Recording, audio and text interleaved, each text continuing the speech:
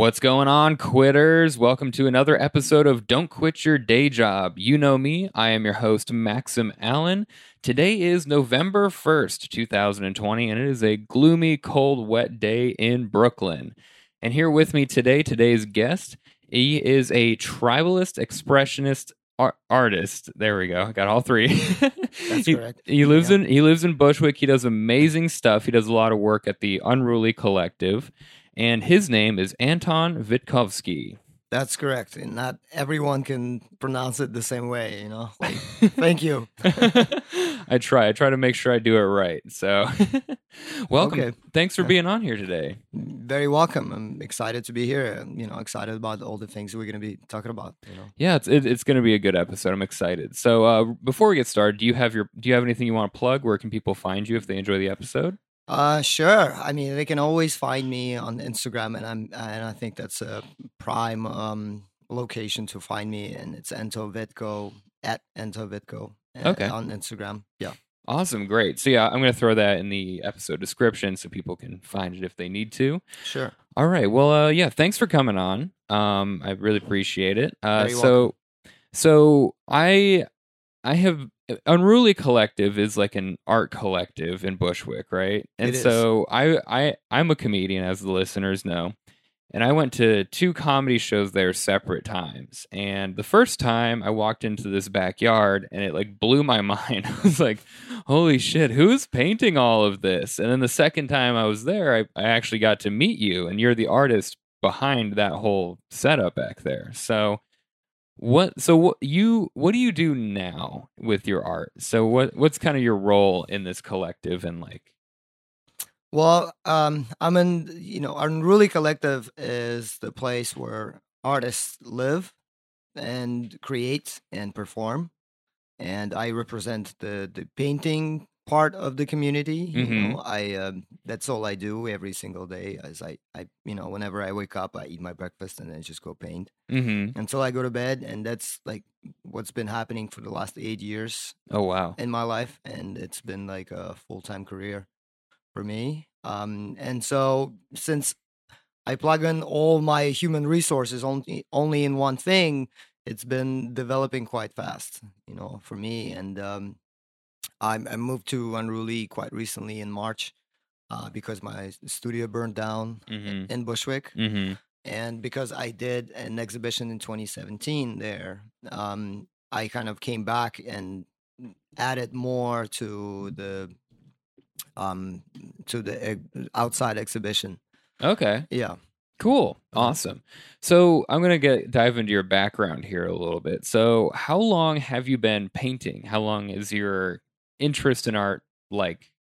How long has it been since you started painting? Have you always been into it as a kid or? Well, it's kind of interesting because I just recently remembered about when I was in the kindergarten. Mm-hmm. I drew on the blackboard a figure of a naked lady, and the caretaker of the kindergarten, she called my parents and she told them, "Well, it's very bad. Like your kid is not supposed to do that." And so they erased it, and they kind of like blocked it off my desire to draw or to paint or anything, Yeah. So for the longest time, up until I was probably 25, 26 years old, I thought that being an artist is kind of idiotic. It's like 19th century kind of thing. Yeah. And, like I would be this guy with the scarf and the beret and always gets drunk and, just like doing these crazy things. And so I thought that this was a bit backwards, and I didn't think of it at all. And then only there was an accident in my life that happened, a good accident, that I started to painting again. Okay. Yeah. It was a good accident. Would you mind it was a good explain? accident. Yeah. Would you want to talk about it at all, or? Sure. Well, like going back to the previous to the root of the question is like about the background. I was born in the Soviet Union in 1985, and then the Soviet Union collapsed in 1992. And then it became Ukraine, and recently it became Russia, and I was born in Crimea, the Crimean Peninsula on the Black Sea. Yeah. And After that, like I moved to United States, and I've lived in Virginia Beach for 12 years in Virginia. And then, like I finished college there, dropped out of university, and then moved to Brooklyn. Okay. Yeah, and like in Brooklyn, that's where my art career started to become full time. Is that where your happy accident took place? No, it actually happened in Virginia. Mm-hmm. Because I used to be a fashion designer. Oh, really? Yeah, because I was studying for graphic design, and we were making T-shirts with my friend. My friend was from Albania, and we wanted to create like a European kind of like T-shirt line, and we did. We created 3 lines of T-shirts, and since I was a creative director for that and also a designer, we were making a commercial about our clothes, and our target audience was supposed to be like cultural people, the people that would read, the people that would like expand their mind somehow and things like that. And I wrote the script for it, and the models that we hired to play in our commercial, they didn't know how to paint, and so my business partner, he told me, it's like, well, since you wrote the script, and since you're a creative director, just go and paint yourself, because I pictured an artist wearing our clothes. Right. And so they, the whole shooting crew left for lunch, and they just, like they left me with the canvas, and it's just like, just go at it. And so I started painting, and I finished my first painting in 2 hours. They were taking their time at the lunch place, Yeah. But there's something clicked inside of my head, and since then I was painting every single day. Really? Wow. Yeah. And I completely, my perspective towards painting completely transformed. And that's why I've been, I stopped looking at being an artist as something backwards. So that was when you were 25? That's where I was, 25, 26, okay. I think, something like that, Wow, that's awesome. Do you remember what you painted on that first day when you just kind of came up with I still have the painting, although I'm not really proud of it, because, there's so much progression has been made, but still, it is something that is, I'm kind of like proud of this to this day, that, the whole, I would say, the destiny sort of stepped in and it's like, here, that's what you need to do. You know? Stop doing everything else, because I've been doing design for a long time, for about 12 years. And so I completely cut off all my clients, like just burned the bridges to be just one thing. Wow. Yeah. That's incredible. Yeah. So you start painting every day. Do you remember what was that early development period like for you? Do you know what you were like chasing after in terms of skills? Were you like, I just want to do this for fun and kind of see what I can do? Or was there like kind of a goal that you had in mind early on? Well, no, I mean, like, there was no goals. There was no, like, there's no like extra thoughts. It was just, I just enjoyed the process. And, like, while I was doing that, I was still, like, I was still living in Virginia, and I just like to create something that, like, I wasn't able to create. Because the thing is with a lot of computer things, a lot of the things that you design on the computer, you cannot really see the end result of your design. Like if you wanted to print it out and touch it, let's say, if you're design for a T-shirt or for clothing, in order for you to see the end result, you have to wait, like, I don't know, a couple of months before they print it for you and deliver it, and so you can see and feel the quality. Right. Where like I would always get anxious. I was like, I want to see it now. I want to see it right now. Like I don't want to wait 3 months, to see it. And with painting, it's kind of gave me that opportunity to see the end result the same day, and that's what captivated me, because it was like, oh, if I have this idea, then I can do this and I can do that, and there's so many ideas that I've did, like, quite a lot of paintings, like in my first year, and that sort of jump started everything else. That's awesome. So when were those early paintings, do you find, so now you describe yourself as a expressionist, tribalistic painter? Artist? Tribal expressionist artist. Tribal expressionist artist. Okay. Exactly. Okay. So when you started your paintings, do you find that your old paintings have some similarity to what you do now? Was it kind of always flowing in that direction, or were you kind of trying more other things out? Well, I feel like for every artist, the main inspiration right now, especially is Picasso. Mm-hmm. And so it initially started with Cubism. Mm-hmm. And, it sort of progressed and, it sort of deviated from Cubism more and more and more and more, towards Expressionism, towards Neo-Expressionism, which is extremely trendy right now, Okay. because of Jean-Michel Basquiat, like in the 90s and the 80s in New York. And, but after that, I realized I don't want to be any of those artists. I just want to be myself, Mm-hmm. But initially, they played a major role in my art as Picasso and Basquiat, Mm-hmm.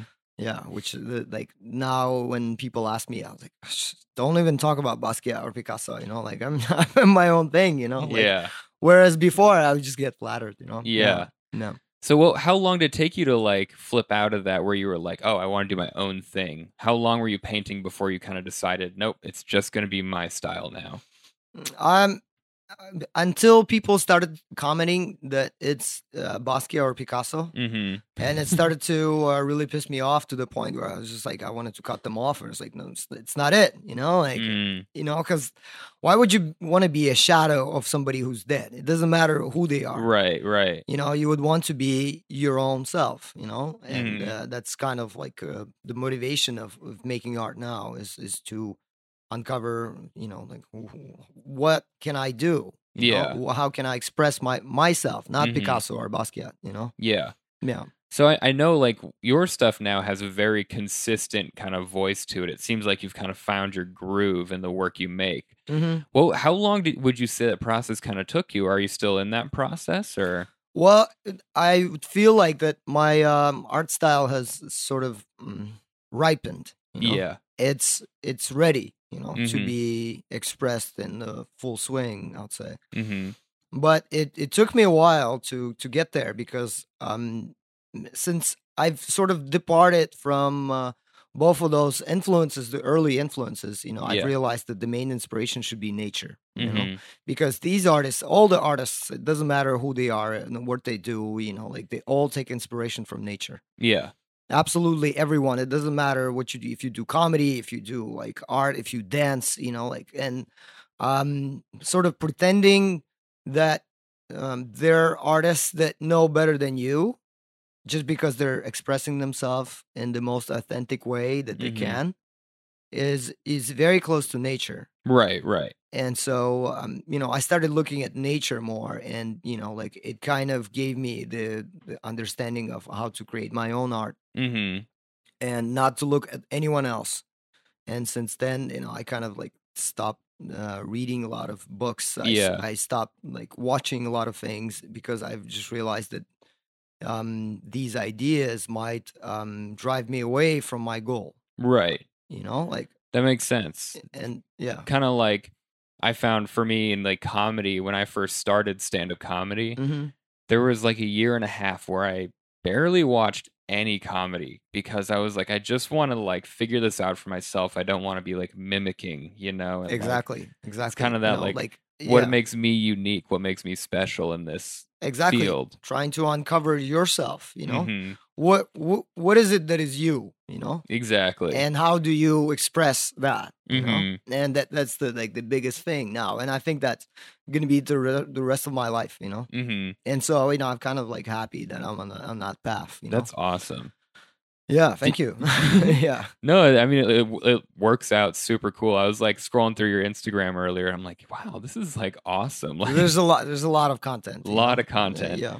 So you say like inspired by nature. Was there any like particular moment or a particular thing that you kind of always go back to in the natural world when you? Well, you see, thing is that I'm like right now I'm really inspired by the origins of human.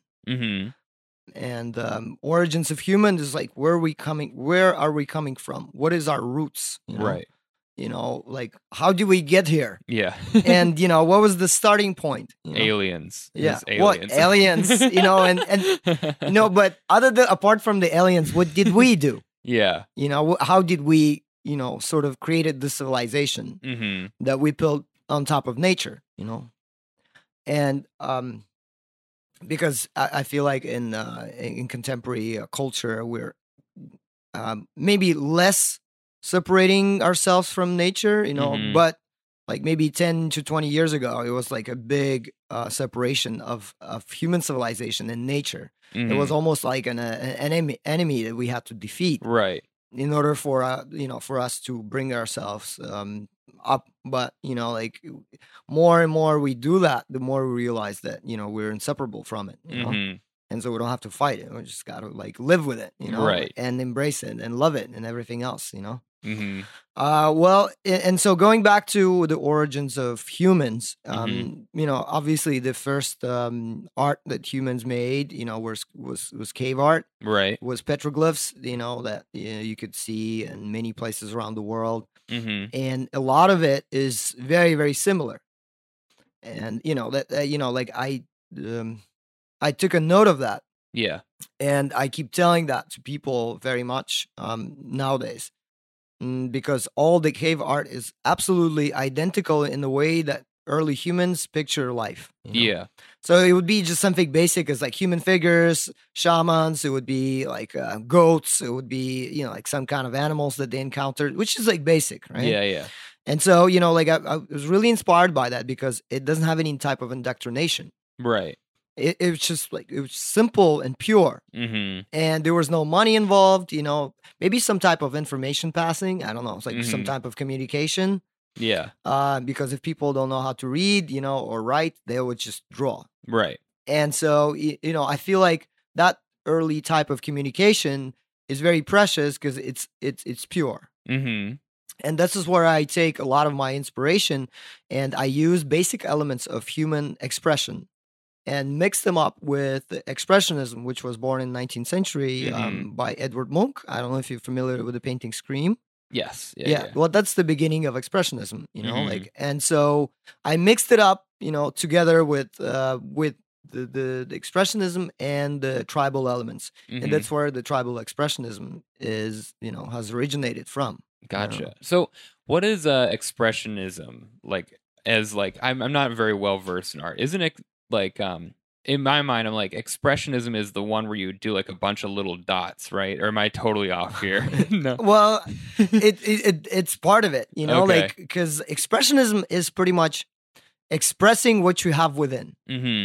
And it's hidden within the name of the Expressionism. Oh, so instead of doing like objective portraits of things or depicting of battles, it's like you're painting your feelings or like your feelings. thoughts. Exactly. Interesting. Whereas before it was Impressionism, where like people would just go out to the garden and say, "Oh, such a beautiful garden," and they would just come home and paint the garden because they were impressed. Right. And whereas expression is more like, like expressing what's in rather than out. You just blew my mind. I've heard those words my whole life, and I never just thought about it's literally in the name of them. Exactly. And so like, but people overcomplicate art, and like it's not that complicated, Yeah. So like, I'm gonna bring it back to you and your early phases again. Did you have any like early challenges or early triumphs that really stand out to you in your own art? Challenges in the sense that well, it's just a lot of people were opposed to the idea of being an artist in general. Like especially the people in my family, especially the people around me, because I was living in the suburban area. Yeah. And there's a lot of doubt about this there in general, because everyone there got to pay the bills, like, and things like that. So it wasn't very motivational in that sense, and I realized that, I just had to move out of that environment because life there in the suburban areas of the United States is very transactional. Yeah, absolutely. And, you go out to eat, you give money, you receive, like you go to the bank, like receive and give and receive. And it's like, there's no human connection. Right.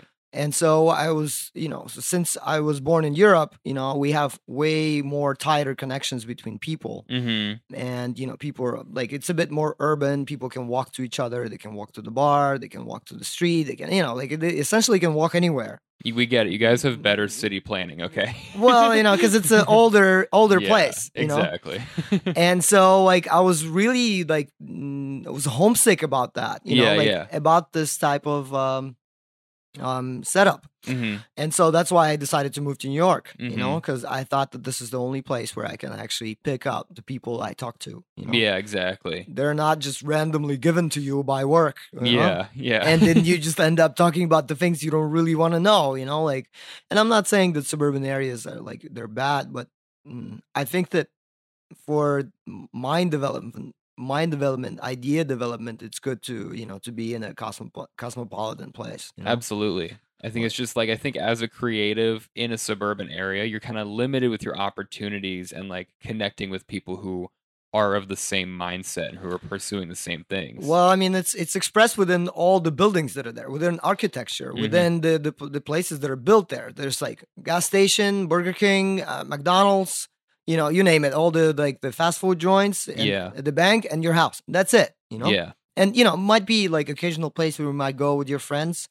but you just feel like really, really like isolated and boxed in, And I feel like, the United States just definitely has to do something with that. Absolutely. Because there's a lot of madness there, Yeah. I know there's a lot of madness in the city, but it's, like it's not as hidden here. Yeah. There it's hidden. Exactly. Yeah. And like your reasoning is like pretty much the same reason that every comedian also moves to New York City as well. And when you move to a city for comedy, people always go, should it be LA or should it be New York? And one of the reasons I was sold on New York is someone was like, when you're a new comic, you go to New York City, you're walking everywhere. You'll bump into other people. You'll feel like you're part of a community. Whereas LA, it's just you're trapped in your car all the time and you're all isolated. Of course. So I was like, oh wow, New York sounds perfect, and I love it here. It's great.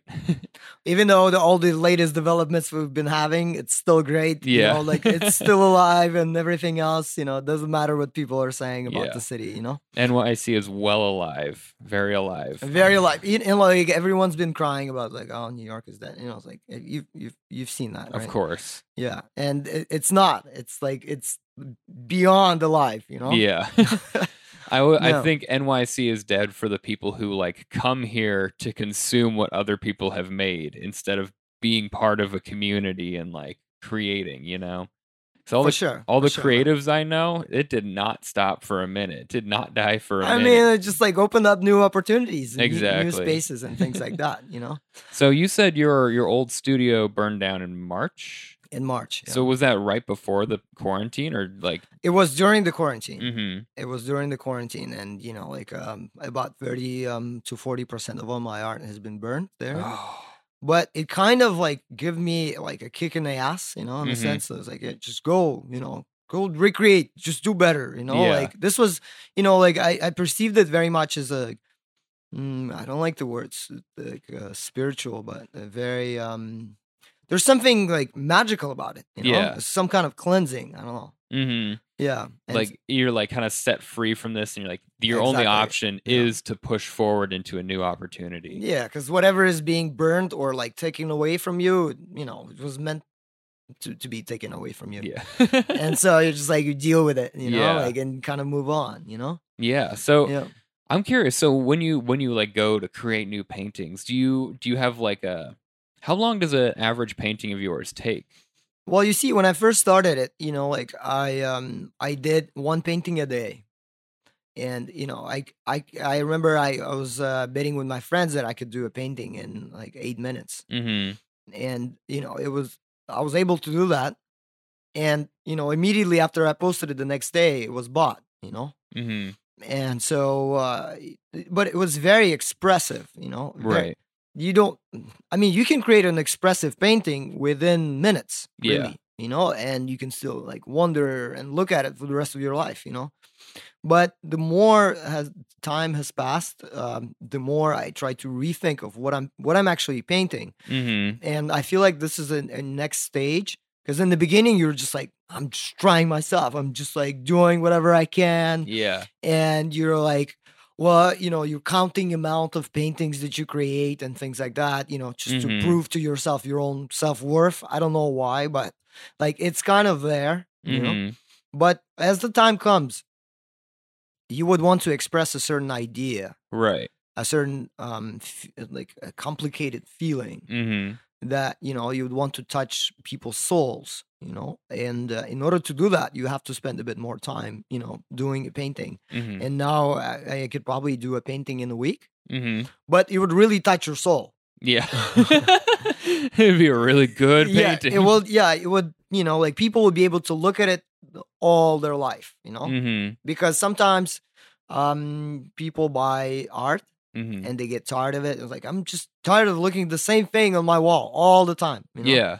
And, like I am well aware of that. And since there's so much imagery going on everywhere in the world, it's just hard to like keep up with the world, with all the things that are coming to our minds, Yeah. And so I am creating paintings that would be really, really deep. And they would, really touch your soul. And I feel like that's the end goal of all the artists. Right. Is to touch the viewer's soul.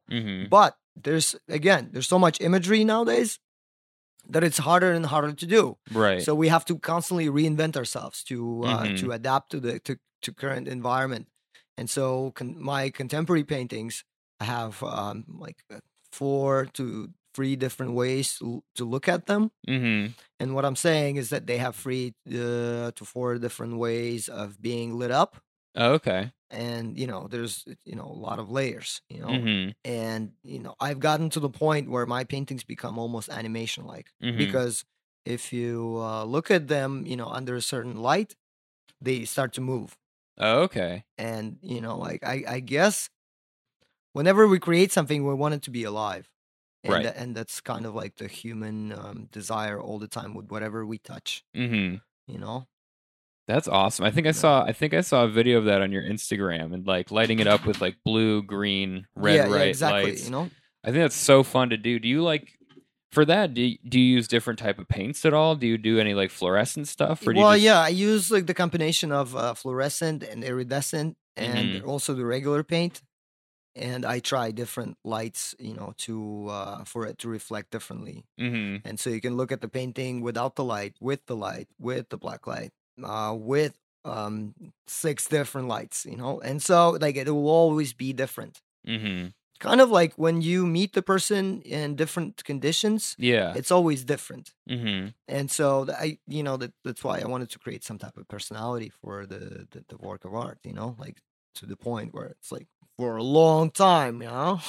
It doesn't matter what kind of screens you might have, they would still overpower them. You would still want to go back and look at the painting, Right. You take some time and like walk by it and like think about it and look and catch something new, and the light changes. Our attention span is like 8 seconds now. Yeah. It's very getting short. shorter and shorter and shorter and shorter.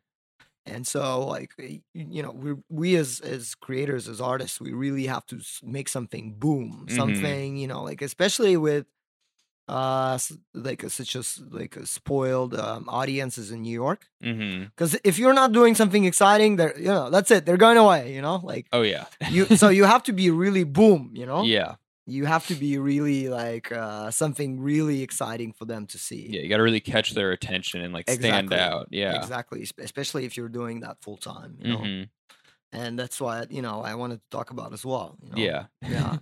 So, do you have a piece right now that kind of stands out as like your like magnum opus, like your best? Do you have a piece that you're like the most proud of so far? I do have a few. You see, thing is that because I am doing this full time, I cannot, at least I think I cannot afford to do 1 piece a month, because I have to do like 20 pieces a month. Yeah. Yeah. Wow. Because at least 1 will sell. And if I do 1, the odds of that, it might be so good, it might sell, like, and I might eat, you know what I mean? Like, yeah. So I have to do 20 pieces, and they would be kind of in the same scheme, Mm-hmm. the same kind of feeling to them. So my recent paintings, if any of you guys that are listening, want to check out my Instagram, my recent pieces are the ones that I would probably be the most proud of. Mm-hmm. This always the recent ones. Yeah, always the recent ones. Always, yeah. Do you have any from your past, like a couple years back, that you're still like in your mind that you really enjoyed? Not really, no.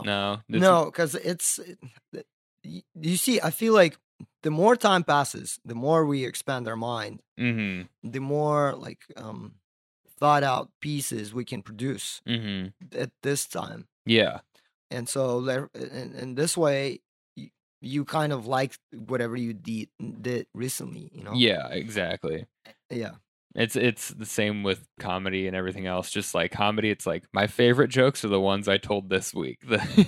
Pretty much, because they're like they make the most sense. Yeah. And they're kind of like fresh out of the human mind. Exactly. Yeah.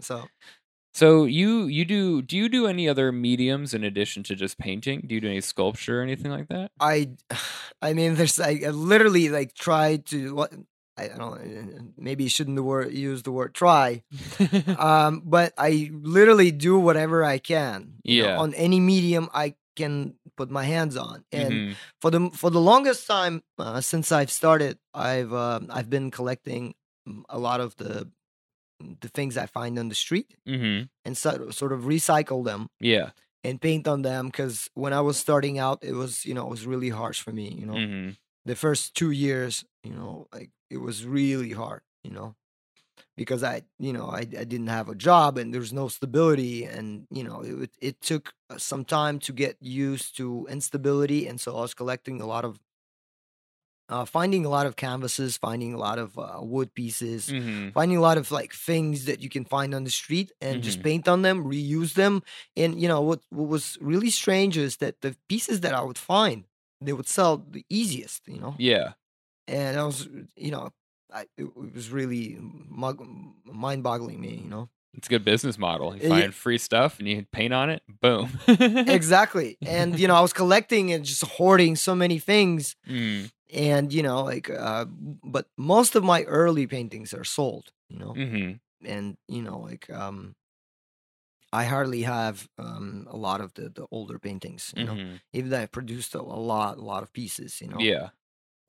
So that was kind of it, and with that, I was starting to find a lot of wood, and I would do wood carvings, and I would do clay sculptures and things like that, and because I've never did those things before, it was kind of like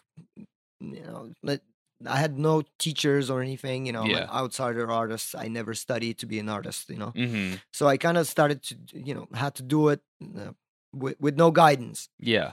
And so it came out, and now I do sculpture paintings, which are the sculpture on the painting with the clay. And it's pretty much a 3D painting. Okay, yeah. So you put clay on like a canvas and paint over it. Okay. On wooden canvas. Oh, okay. So it wouldn't slide from it. And wood carvings, you name it. Like I worked with metal, with mixed media. I put everything together, and and I feel like it's the most fun of creating put all the things together on the panel, on the surface, and just make something out of it. It kind of gave me an understanding of how I started to get certain revelations about art. Because you're kind of pushing out of just paint and canvas into like more dimensions and more materials and stuff. Exactly. So I feel like being an artist is really how would I say it? How would I say it more properly so it wouldn't scare anyone away? No, you can say whatever you want on here. It doesn't fucking matter. Well, I think that it's very very magical. Yeah. And I'm a big skeptic. I was born in a really skeptical country. Well, it's probably not very accurate, but we're very like hands-on people. And whatever something is like supernatural, it's like that's bullshit. Yeah. And I feel like that's in American society, it's the same way. It's kind of similar. But as soon as I started to paint, I realized it's not only about the paint, the brush, and the canvas. It's something way deeper than that. Way deeper than that. And as soon as I started to go through that rabbit hole, things started to open up to me. Yeah. And I am very happy that they did, because I don't know through which profession I would be able to find out about these things. Yeah. So, like, when you started painting, were you doing any other work? Did you have any day job work, or you just kind of went from your creative director, just like, I'm just going to make it happen with painting? Well, you see, when I was a graphic designer, I did a lot of, I like the fact that I would be working remotely. And so I was traveling and I was working on design projects and things like that. So yeah, I feel like up until 2014, I was doing graphic design a lot. And then the reason why I came to New York was to get like a really nice office job. Yeah. In the city. And I did. You did? Okay. And I did. Yeah, they hired me to be a graphic designer there. I was so excited. I was wearing like a dress shirt there all the time, drinking coffee there every day. And I was like a very office space, And they, they told me that this is going to be like a trial period for 4 months. I worked my ass off for 4 months, did everything for them, which I thought was necessary. And stayed over time and things like that. And then at the end, my boss told me, he's like, "Oh, you're fired." So really, I did everything I could. Like why? Yeah. And he's like, "Well, it's not about that. It's like I can give you a recommendation letter, which is trying to save money, and like because I was paying getting paid half of the salary when I was in like testing period, and so I was like." Wow, like I was just walking home, completely lost, like I was doing some painting previously, my like free time, like whatever. And I was selling some on eBay. Yeah. Really cheap. And I was getting some money off of it, And so I got home and my roommate, my friend, and he's like, I told him that I got fired and he's like, well, why didn't you just do art, And, the idea really stuck with me. And I was like, well, why not? I remember the biggest I made was $1,500 from art, on eBay. Selling like little, $100, $50, $25. It's like whatever I can make, whatever I could sell. I was just like, wow, it makes money, like, Yeah. And so, like I thought to myself that, what if I do that? What if it's possible? Yeah. And since then, I thought to myself that I would rather eat soil than work for anyone else. Hell yeah. And, like that was, like a really powerful determination. I don't think I realized it, then what it was, because I completely dropped everything else that I was doing and sort of like burned all the bridges of doing anything else. And just because I was, I was being a graphic designer, I also had, I was doing a couple of projects in the city where I would just design menus for the restaurants. And one of the restaurants told me, like, well, why don't you do an exhibition in the restaurant? And I did an exhibition in the restaurant, which was about like, I don't know, 5 big paintings there. And one of them sold for $1,000. Wow. And that was the biggest trigger that sort of, told me that, this is it, it could be done. Yeah. And since then, I, like in the beginning of my art career of being a full-time artist, I literally did everything that I could to exchange my art for money, for the goods, for going out to restaurants, to going to the delis and exchanging my art for some things that I needed. And so like I started to do a lot of bartering. And it still goes on up until this day to some extent, And then I realized that it's actually possible to live in a big city although nerve-wracking. Yeah, definitely. And to pay rent mm-hmm. and to do other things, like, and it is possible, mm-hmm. even though it seems like it's so impossible. I think that's like a thing that like every creative, that's in the back of their mind, is like, if I just do the thing I want to do, will I be able to survive on this? Of course, because I'm a big believer in the fact that since you were born, there's always a force that keeps you fed, like sheltered, and you're always taken care of. Like it doesn't matter, that you have a job, and that force would be your surroundings, would be your family, your tribe of people, would be the people that you love. It would be just the whole environment that takes care of you, So I don't think people should be afraid of being like with no job, because if you put all of your intention, all of your force, like all of your life juice in whatever you're doing, you will succeed, because there's no other way. You have no other options, Right. And so, of course, some days, I was really like paranoid about how I'm gonna do that, how I'm gonna do this, And reaching a certain age, it, like you see that people are getting married, they're having children and things like that, and they're like, well, and your parents are, well, when are you gonna have a family, And you're like, I don't know. I'm just like, I'm 30-something-year-old artist living in Brooklyn, like. I don't know. I mean, like someday. Yeah. Sometime. Yeah. Yeah. But, like we're all getting there. Yeah.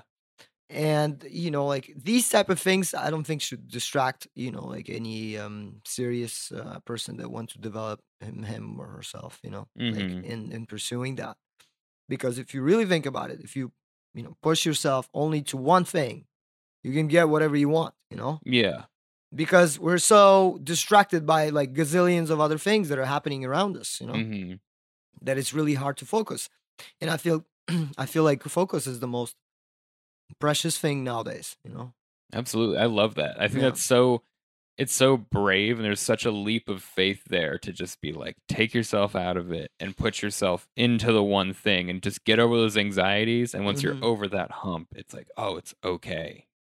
That's so cool. I love that. Like, just wow. Thank you, man. I mean, I feel like anyone can do it as long as they believe in what they're doing, and not listen to anyone else, And even the worst possible scenario, okay, you will fail. But what the fail? What does that mean? Right. Like, I mean, if you think about it, it's just a lesson of just don't do some of the things you did before and correct them and move, in the better path, Totally. But eventually you're going to get there, So like how long have you been like in living like stably as an artist, would you say? Like how long did it take to kind of warm up to that period of like, I can do this exclusively? Being an artist is never stable. Okay, yeah, never stable. It's, you just get used to the instability. You just realize, okay, well, that things happen, like, and you just get over it. You don't panic. Whereas before, I would just panic. I would freak out. Like let's say tomorrow you have to pay, I don't know, like $3,000 worth of rent. Because you didn't pay it for 3 months, and you're absolutely terrified. Yeah. You have you don't know what to do. And all I was doing is I was sort of thinking in my mind that I'm paying it off and, getting over with it. And, I had to really literally jump out of my pants to sell my art, to present it to collectors, to message the people that, were interested in, things like that. It really pushes you to the limit, and, and that was it, Yeah. Yeah. And so, but, these things happen, and the fact that you owe money to somebody, let's say for rent, is they're not going to shoot you, Right. They're not going to come home and choke you. It's like, the worst case scenario, you can move out, and just start somewhere else. Right. But as I was saying earlier, there's something that takes care of us, and I've realized that its existence, Do you? I think that might be reflected in your art in some ways. Kind of the vibe is just this it's gonna be okay. This unity, this exactly. Yeah. Exactly, because like, and it has nothing to do with any religion or anything else. It's just something that you feel. That you feel. So always things work out. Yeah. As long as you do what you're supposed to do of developing your own self. Go like, if you don't see progress, it's okay. Just keep doing. Just keep doing. Just keep doing. Just keep, and it will. Like it's just no way, because I feel like that's how things work. If you put energy into something, it would bounce back at you. And it's just no way. If you put energy into something, it's just like numb. Right. It just no way, because you put so much of yourself into something, it always comes back. Always like gives you the some type of return on that. Exactly. Yeah. It doesn't matter what you do. You can build like, I don't know, a house out of ants. I don't know. Yeah. Next exhibition will be in a house made of ants. Made of ants, Although that would be kind of cruel, but still, maybe it would be like paper ants. I don't know. You know what I mean? Yeah. Like it doesn't matter what you do. It would always return to you. Always, And this is something that you've just like kind of learned throughout doing art, where it's like you kind of got especially more focused. Especially if you're genuine. Yeah, absolutely. Especially if you're genuine with it. I think one thing in comedy is I always tell my friends that I'm very grateful for the people I've met and hang out with, because I only like hang with like kind, genuine, funny comedians. And when you have that like positive vibe in the community, you hang out with people who like resonate with that, it's all good times. It's all fun. Like, and when you like, I don't know about how the artist community is. It's probably similar, but when you give back to the community of people who do what you do, it in turn will come back to you eventually. It's just kind of this give and take. And so I just wanted to say that, like, just don't be afraid. Yeah. It's okay. You can do whatever you want, at any point in time. Yeah. You can stop doing what you're doing and just do whatever you want. And that was sort of my motto, And since then, I only do, I only talk to the people I want to. I only do what I want, like, and I feel like, I've been happy since then. And, I, going back to the question of like, how long has it been that I kind of like know that it's going to get back at me, probably last maybe 4 or 3 years, Yeah, but it's always unstable. Right. Yeah. It's at some points you go to like really fancy restaurant, Yeah. and sometimes you're eating ramen noodles. Yeah. But you're happy. But you're happy doing whatever you want. Like you can just eat ramen noodles. It's okay as long as you live the life you want. And that's the main thing. That's awesome. I like that whole 20-minute deal we just had there. That was like. That's like such an anxiety I have, like the instability. Like I grew up in like an unstable situations sometimes, and then my family kind of pulled out of it, and we all kind of went super stable. And at the end of the day, I'm just like, oh my gosh, rent and bills. I gotta have a phone. Like I don't know. Like when can I ever transition out? And I think I share like that anxiety I share with so many people I know, where it's like they're creatives in some way, but they also work another career or a job. It's like, well, how can I wean myself off of this and into the next thing without like freaking out? So, well, I mean, if you think about like comfort zones, people always talk about comfort zones, like, and that having that paycheck is a comfort zone. Absolutely. And so, I mean, like, I don't want to like to be like cliche about it, but when you're uncomfortable, you move, And so you grow when you're uncomfortable. Same thing if you go to the gym, your muscles hurt, Yeah. It's not really pleasant, but you grow. Absolutely. I totally agree. And so if you have like, let's say you start out, you drop everything you're doing and just focus everything only on whatever you want to do. And you have the whole month before that. And so if you dedicate every single day to whatever you're doing, you're going to make that rent, because imagine how much of yourself you will be like investing in yourself, in your own craft. And it maybe not like in the first month, but the second month it will return, and it's inevitable. Yeah. It's inevitable. Instead, like, instead of putting all your energy to some guy that, who's your boss and fulfilling his desires, you fulfill your own, Yeah. I think I'm learning a lot of lessons. This is very reassuring. I think you're the first guest who's been like quit your day job now. Like, just get out. Pretty much. Yeah. Well, because, like if you think about it, I mean, it's like a generalization, but anyways, the people that work at jobs, because I was one of them as well. Yeah. What I did is I went to work. Like when you're going to work, you refreshed, you slept, you eat your breakfast and things like that. You're ready to give your energy to something. Yeah. And you come to work, and then the person that works with you or your boss, and they're like, here, just solve my problems. But like, so you solve that person's problems. You go to lunch. You go home, and then at home you eat. I don't know, you do some type of entertainment, you watch TV, I don't know, you go hang out with your significant other, and then you go to bed. Yeah.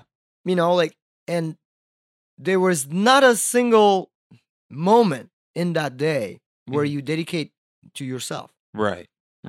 And it was always for someone else, So in a sense, we're not really living for ourselves. We're living for the expectations of our society. And and I feel like that's the big problem, but that's changing as we speak. It's a big wave of that thinking that is coming at us. Because more and more people are quitting jobs in general. Yeah. And start to do all kinds of online things and online work and things like that. And more people realize that they have spent no time for themselves. Right. And let's say, you do comedy. So whenever you do comedy, you spend some time for yourself. That's, your own self-development. But imagine if you spent all your life for yourself, Right. How would that make you feel? I would pretty good. Pretty empowered, I would say. Yeah, exactly. Because you will be empowered by your own self, by your own desire and things like that. And so I feel that costs more than any money, than any rent. It doesn't matter. It's just it stops being important to you. Yeah. Absolutely. I felt that when I started comedy, at least, I always felt there was something missing in my life that I couldn't figure out. And I had other hobbies. There's things I really enjoy doing, but nothing that I was like, this is it. Yeah. And I was always doing stuff, and I'd rock climb and ski and go on for hikes, hang with friends, play some video games, whatever. And I graduated college, got an engineering job, and I was so excited to move forward in my career and be a good engineer. About a year and a half in, I finally took the step and went to an open mic and tried comedy. And it was oh, this is the thing. That's the thing.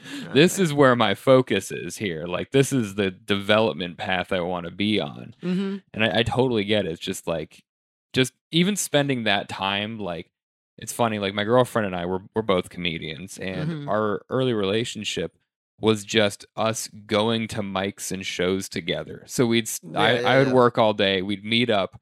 We'd go perform, go watch a show, be out till 10 or 11. And come back, we get to spend an hour or two with each other before we just pass out. And but it felt great. It was just we're just in this thing that we love so much, and we're just out there developing and working on it together. It was great. So I think, I don't know, I hope that there's people out there listening that are really paying attention to this episode, because this is some excellent advice. Just get out there and do it, and focus on yourself, do it for yourself, and make it happen, because you're gonna be fine. Well, I mean, at the end, at the end, because what are we living for then? Yeah. What's the purpose? Yeah. Just, I don't know. I mean, I feel like at this day and age, this should not even be a question, because why do we exist? What is the point? Is to express ourselves to the maximum capacity, right? And then if some of the things that are preventing you from doing that, then just throw them out. Because they're limited to your potential. They're the threshold that you have to step through. To find out who you are, right, and what you are, right, and what are you here for, and I think for me, this is the biggest question I'm probably going to be answering until the day I die. Yeah, and I feel like that's the most fundamental question, for everyone. And of course, I don't want to like enforce that upon people. Yeah. But if you think about it, I mean, what's there else to do? Yeah. You know? Yeah. Absolutely. Like then what's the point of being born then? Yeah. Just like, I don't know, being a part of somebody's scheme. I don't know. Yeah. Yeah. I'm imagining you in front of a mirror looking at yourself like, what's the point of it all? And then you go back to your cave paintings like, hell yeah, this is what I'm doing. Well, yeah, like I wanted to see, like what's beyond what's beyond my nationality, my age, my gender, and like all the sort of the construct that society has built for me, Mm-hmm. And I really started to think about it, after I've changed so many citizenships. Mm-hmm. And, like, let's say if you lived all your life being a citizen of only one country, mm-hmm. then you think it's kind of solid. Yeah. Okay, so, you're American, okay, so that's solid. It's been solid for 400 years. Mm-hmm. And then, but, like, imagine if that starts to change, Yeah. And, like, that's exactly the point where I was, like, right. Because the place where I was born, it fell apart like 16 different parts. Mm-hmm. Because the Soviet Union was a huge country, right. And you're like, and then you start to wonder, well, like if it was one thing and it fell apart in 16 different things, and you were part of them, and now you're part of these guys, that are separated themselves from the whole. Mm-hmm. And then like some other guys, they come in and they take over, and they're like, well, no, you're different. You're not part of them. You're part of us. Mm-hmm. And then you move to some other country, and they're like, no, you're not part of. You're part of us. And you're like, well, then it's abstract. Yeah. It doesn't exist. Right. It's like a made up identity. Pretty much. Yeah. Same thing with your gender, with your age. Because do you really need your age to live? No, I mean, not really. I mean, what's the age is for? Right. It's to tell. Well, you're getting old. That's the type of age. Yeah. Or you're young, like, and I don't know. I mean, I feel like that's so limiting, mm-hmm. and it limits the expression because, I mean, I don't want to say that there's such thing as like kidults, it's like adult kids, the people that don't want to grow up, but the more that I started to analyze a lot of these things and a lot of these labels, some of the things like kid and adult, woman or a man, things like that, I've realized that they're so prefixed for you. Mm-hmm. And you're supposed to like follow a certain agenda that is associated with your label, throughout your life. Yeah. And if you're doing something like strange, then, it's a strange person, But, like, I just wanted to look beneath that. Yeah. What is it that looks through your eyes when you wake up, Right. What is that? Mm-hmm. You know what I mean? Yeah, It doesn't comment. Absolutely. Yeah. This thing doesn't comment. It's just like a video camera. Mm-hmm. It's just kind of like record. It doesn't say anything. Doesn't, it's okay. It's kind of like seeing what you can do with yourself, Yeah.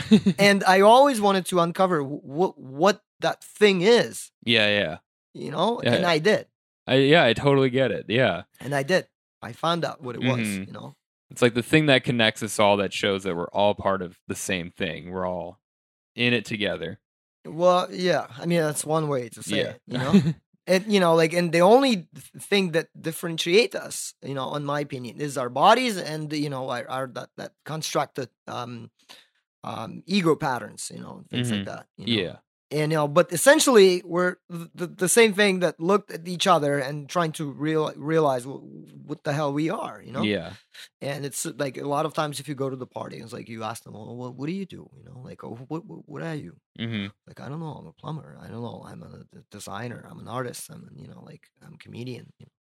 But what are you really? Yeah. Do you see what I mean? Like, yeah. I and art really makes you ask that question, because there's a lot of metaphysical questions in art, like, and that's the thing I also wanted to talk about slightly. I definitely get that sense just from seeing your work. It's so metaphysical and beyond, and also being like very human centered. Like exactly. It really comes out. Well, because all the all the people that live on Earth, they're Mhm. all human. Mhm. Absolutely all. And, like, I think we're just having trouble realizing that the whole gradient of our expression, Mhm. in the world, Yeah. we're kind of like, the whole world is slowly coming to the terms that we could be so different, Yeah. And, meanwhile, everyone is trying to separate themselves from everyone else Mhm. by saying, well, no, we're Argentinians, just get out, Mhm. we're Russians, get out, we're Americans, like, and so in a sense, they're all trying to separate themselves from this human body of people, Right. and that's the biggest suffering comes from that, like, and like, because you can demonize any group of people by calling them different name. Right. But because if you say that, well, these people are Muslim, Mhm. and you automatically think about like, oh, some of the things that are associated with it, and especially with the indoctrination of the media, Mhm. like some of the things that might not be pretty, Mhm. but if you think about the fact that they're people Yeah. and everyone else is people, Mhm. they're all human. And they're not these like labels. They're not nationalities. They're not ages. They're not genders. They're all human. We all only have one tribe of people. Mhm. And like I really saw that in United States and in Soviet Union, because there were two conglomerates of power. Mhm. And in Soviet Union there was no nationalities. There was Mhm. no religions. There was only one type of human. It was Soviet human. Yeah. And in America, it was only one type of human. It's an American. Mhm. But I want to look, slightly beyond that, and to say that we're all human. And when we all realize that that it's just one label, not one gazillion labels. Yeah. Yeah. It would make it way more, I would say, open, Mhm. and people that would realize that everyone is, Yeah. without separating themselves from other people. Totally. And it's only beneficial to look at things that way. Like, it Yeah. doesn't hurt anybody to view them as human. Exactly. Well, whereas like, no, we're different from you. Mhm. Well, no, I mean, you're still humans that have legs, a head, and like you still do the same thing. I mean, I get it that you have like all the cultures are wonderful. I love all the cultures; they're so magnificent in their difference. Mhm. But realizing that we're all one thing, like, because it's such a cliche thing to say, but no one really like talks about it. Yeah. Because it's so it's so good separating people and just controlling them. And, Mhm. like just kind of what's going on in American society, like Totally. completely blows my mind, It's like, so obvious, and it's just like, it's so frustrating to watch it happen in real time. 'Cause it's yeah, like, you're all playing into this? Like, because they're both part of United States. They're both Mhm. part of the humanity, Mhm. but yeah, there's no, they're animals, Like, well, I mean, like, it's not like you give somebody else a different label. They start to become like villains. They Yeah. start to become like just these super bad people that need to be either, I don't know. It almost comes to the point where like it's so much hate, from both sides, Mhm. that you just think, I just don't want to deal with them at all, because it's Yeah. just like it's just overpowers everything else. That the whole discussion, the whole debate, Right. there is no debate there, Exactly. and so that's why I wanted to talk about being human, Mhm. and realizing that not only we're all part of human body, Mhm. and throughout all the wars, like because in Europe we really suffered through like a lot of different wars, Mhm. and we realized that every time you go to war with somebody, you go to war with yourself, Right. and it doesn't matter, because Mhm. we're all like, how can you go to war with your own body, Right. And that's what's pretty much happening. Is the fist is hitting the leg, Mhm. And when I hope that there will be a shift in consciousness, and I think it's happening right now. I Mhm. feel like, when we'll realize that, how we were pretty much mutilating our human body for like centuries Mhm. and centuries and centuries.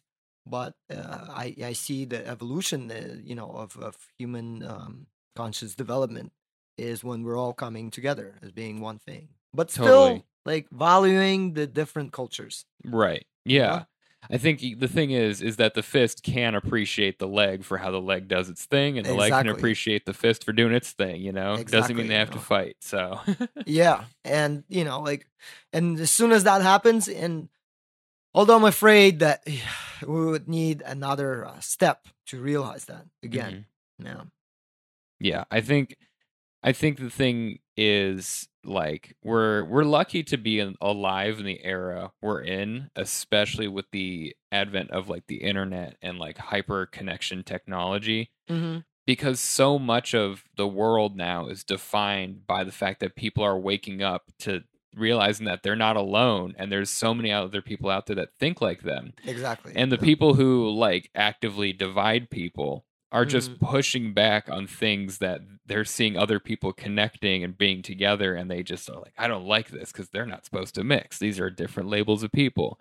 But I think like 50 years, like our children, like their children, I mean, like crazy woke on like so many levels about just like respecting humans in all their forms, and like being peaceful and like kind of knowing like their place in the community, and knowing that it is a community in a broader sense. So I don't know. I always thought that this is about to get a little tinfoily on this podcast, but I always thought that like maybe the internet is like a pre-stage to like actual mass connection, like telepathy and like instant connection. Because like we have pretty good, we can communicate rapidly right now, but when our technology advances and advances even more, there's going to be a point where we can communicate anything instantaneously to anyone.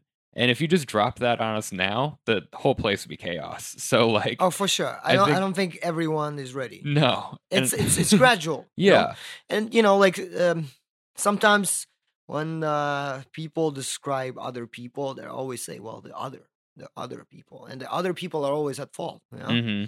Yeah, I'm just saying that the other people I gonna get there, you know. It's just when you're standing in the line to get groceries, you know, you're gonna get your groceries. Yeah. But there's just one person that's gonna get the groceries earlier than the other ones, you know.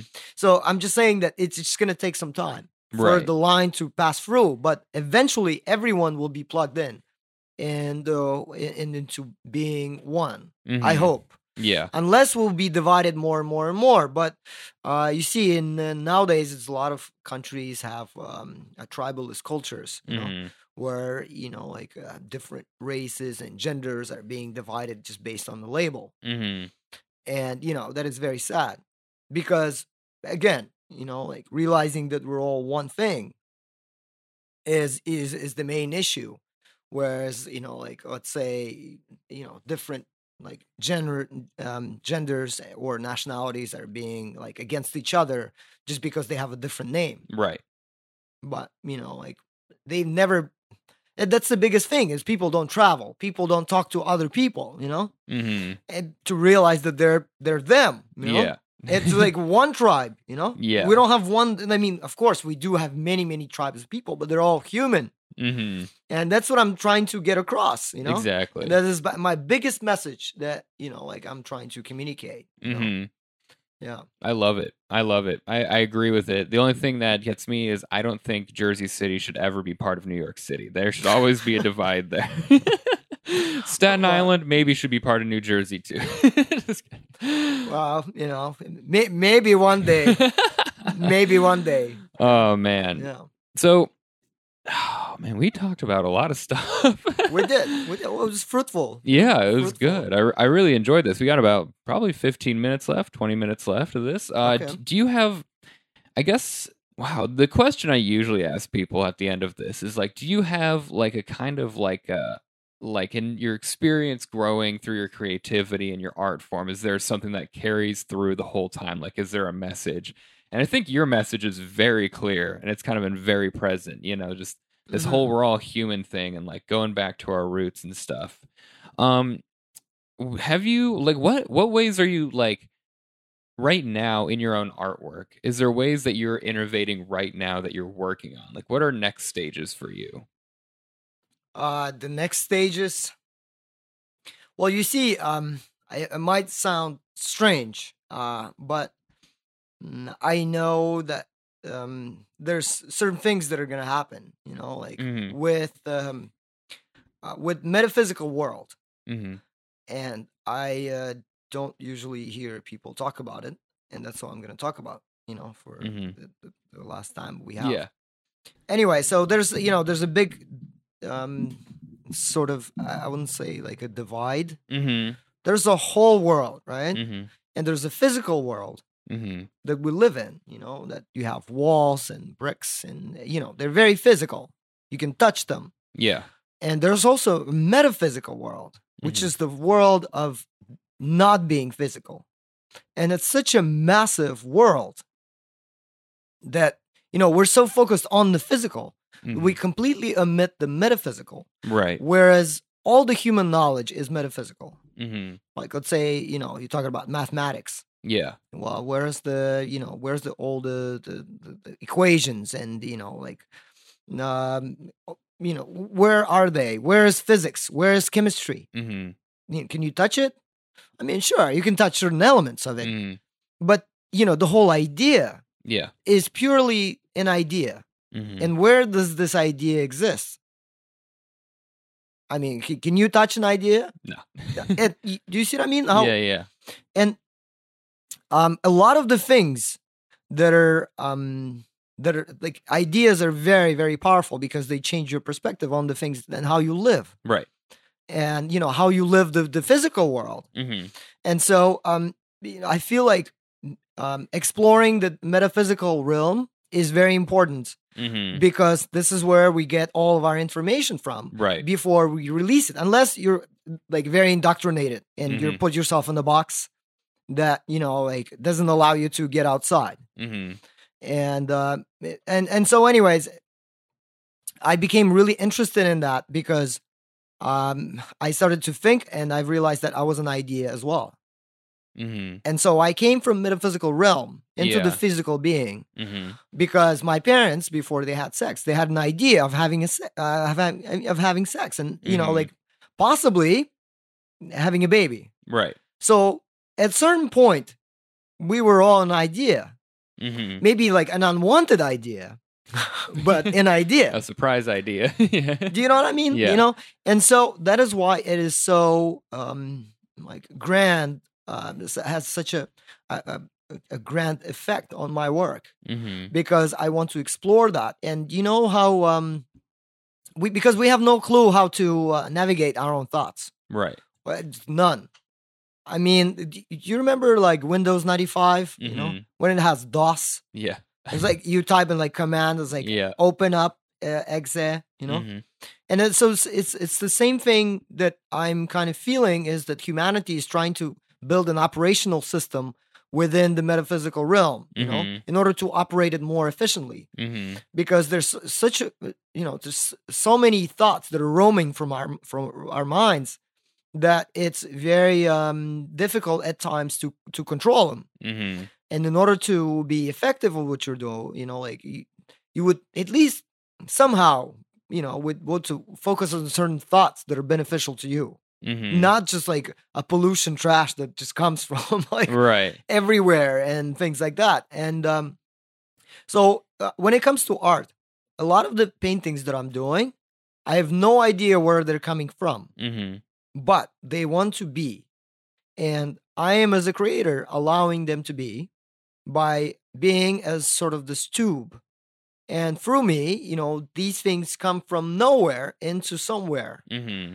And so just because I am open to them to come to me, they come. And if I close the door, they wouldn't come.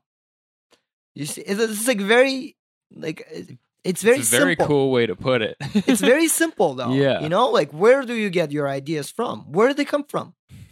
Like Yeah. it's, I mean, I know that there's a lot of some people talk about it, but it's not like a national narrative. Right.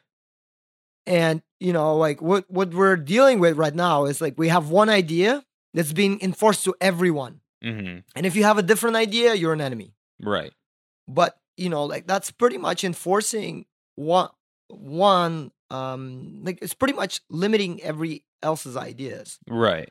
And so what I'm trying to do is to expose more of that to everyone else. And I know that quite soon the metaphysical world and the physical world will collide. Mm-hmm. Because I will explain you something really briefly. Whenever you learn a new word, you start to you're like, okay, so that's a new word. And you see it everywhere. You see it everywhere. Yeah. And that's what it means is that you didn't see it before, and you start to see it as long as you focus on it. And so the more words you learn, the more you start to see. Yeah. And so I know that there's like a parallel worlds and dimensions that are yet to be seen. And, the more we'll be learning about them, the more we'll be able to see them. And it's very practical. There's no magic in it. Right. It's kind of like a lot of the things, like when civilizations collided in the past. Yeah. At first, they couldn't understand what is that in front of them because it's so surreal to each other. And so this is the same kind of thing. And I know that the metaphysical realm uses me as a messenger in the physical world to express what needs to be expressed. And that goes to describe that my paintings, the way that my paintings are. That they're not physical. They're metaphysical beings that want to be expressed through me in the physical world. And the more of them will be coming, the more and more they will be exposed, and the more there will be likely a chance of a metaphysical world and the physical world will be colliding together. Because all the metaphysical beings want to be materialized. That's their main objective. And, and I'm helping them with that, and they're, thanking me. That's very cool. That's a very, very fascinating, fun, very introspective way to look at the process of creation. And it's like a bridge between the two worlds of just thought and it's really reality. Magic. Yeah. And I'm like, man, I wish my jokes had that cool of a background story. Well, your jokes are coming from somewhere. Yeah, exactly. Where are they coming from? It does not matter what type of art this is. Yeah. It absolutely no matter, As long as they're like, you don't know where they're coming from or why you wore them like that. And, it's just certain ideas want to be heard. Yeah. And these ideas, if they're strong enough, they will grow. Right. Like, imagine Mona Lisa. Let's say Leonardo is dead, right? Yeah. But Mona Lisa is still in everyone's mind, because if I say that word, it will be automatically appear in your mind. Yeah. Automatically reflect that. And so what it means is these ideas, they create themselves. Right. So you create an idea and an idea creates itself and creates itself and creates itself in unlimited amounts of ways, as long as it's being exposed to other minds. And so Mona Lisa itself is a creator. Right. Of thousands of other paintings that are similar to that idea. So you realize that the things that they're not material, yet they're creating. Yeah. And that's just mind blowing to me. Yeah. Wow. Yeah. That's very cool. That's a very fun thought. I like where that comes from and how that like feels to think about and reflect on. Like it's just this like any random thing whether it be just like something you see out in nature that creates an idea, and then that just like is the source for infinite possibilities that can branch off of it. Yeah. And different, like you create something based off that idea, someone else sees your thing, thinks about it, has brand new ones. Like that's very cool. It's very encouraging. It's like there's endless content and creation to be made, and like endless art and jokes and whatever that can be spawned out of it. Well, all I want to say is you're never alone when you're creating, because these things want to materialize through you, and you're helping them. And so you're kind of like enabling them to be. Yeah. By, like 3D printing them in the physical realm, And so if you're not against it, they'll come like in huge quantities, But if you are like, oh, this is bullshit, and they stop, and this is how we limit ourselves. Because let's say you could be open to, I don't know, whatever you want. And that comes, or you could be close to something that doesn't, Yeah. And, these kind of like a metaphysical doors that you can open or close within yourself, And so you can invite anything in your life unless as long as you open the door for it. Mm-hmm. And, you can always close it if you don't like it. Yeah. Open something else. Yeah. But you have to imagine that, opening and closing these doors, the ones that you want to have in your life, pretty much. And, I'm like, my door is wide open and these things is just like streaming through there. And I was like, hey, come on in, So, yeah. And so a lot of times I just don't have enough hands to produce the things that are coming. Yeah. Because it's so much. Mm-hmm. It's just like it's overwhelming. Mm-hmm. I have so many surfaces to paint on, to work on, to play with. It's just like I'm being drowned in them. Mm-hmm. And there's so many images that are coming. I don't know. I don't know where they're coming from. I have no clue how they're gonna look like at the end. Yeah, and that's why it's magic. And that's why I'm so addicted to creating, because it's purely magic. Everyone talks about how magic doesn't exist. It does, with creation. Yeah. And that's where you can sort of, feel God within yourself, Mm-hmm. And that's very powerful. That's amazing. Yeah. I think that's a good place to wrap it up there. I agree. It was so much fun interviewing you. Yeah. You said a lot of great things that I'm going to be thinking about for months. So thank you so much, Maxim. Yes, thank you so much for coming on the show, Anton. It's been a blast. I know the listeners are going to love this episode, and really appreciate having you here. Very welcome. All right, guys. Well, that's it for our interview. I hope you enjoyed it. Follow Anton at Antovitko on Instagram. Exactly. And check out some of his art. Come to Unruly and come peek around their backyard if you're in the neighborhood for a show or something. Check out his work. Have a nice one, guys. Yeah. Take care. All right. I'll see you guys next week. Bye.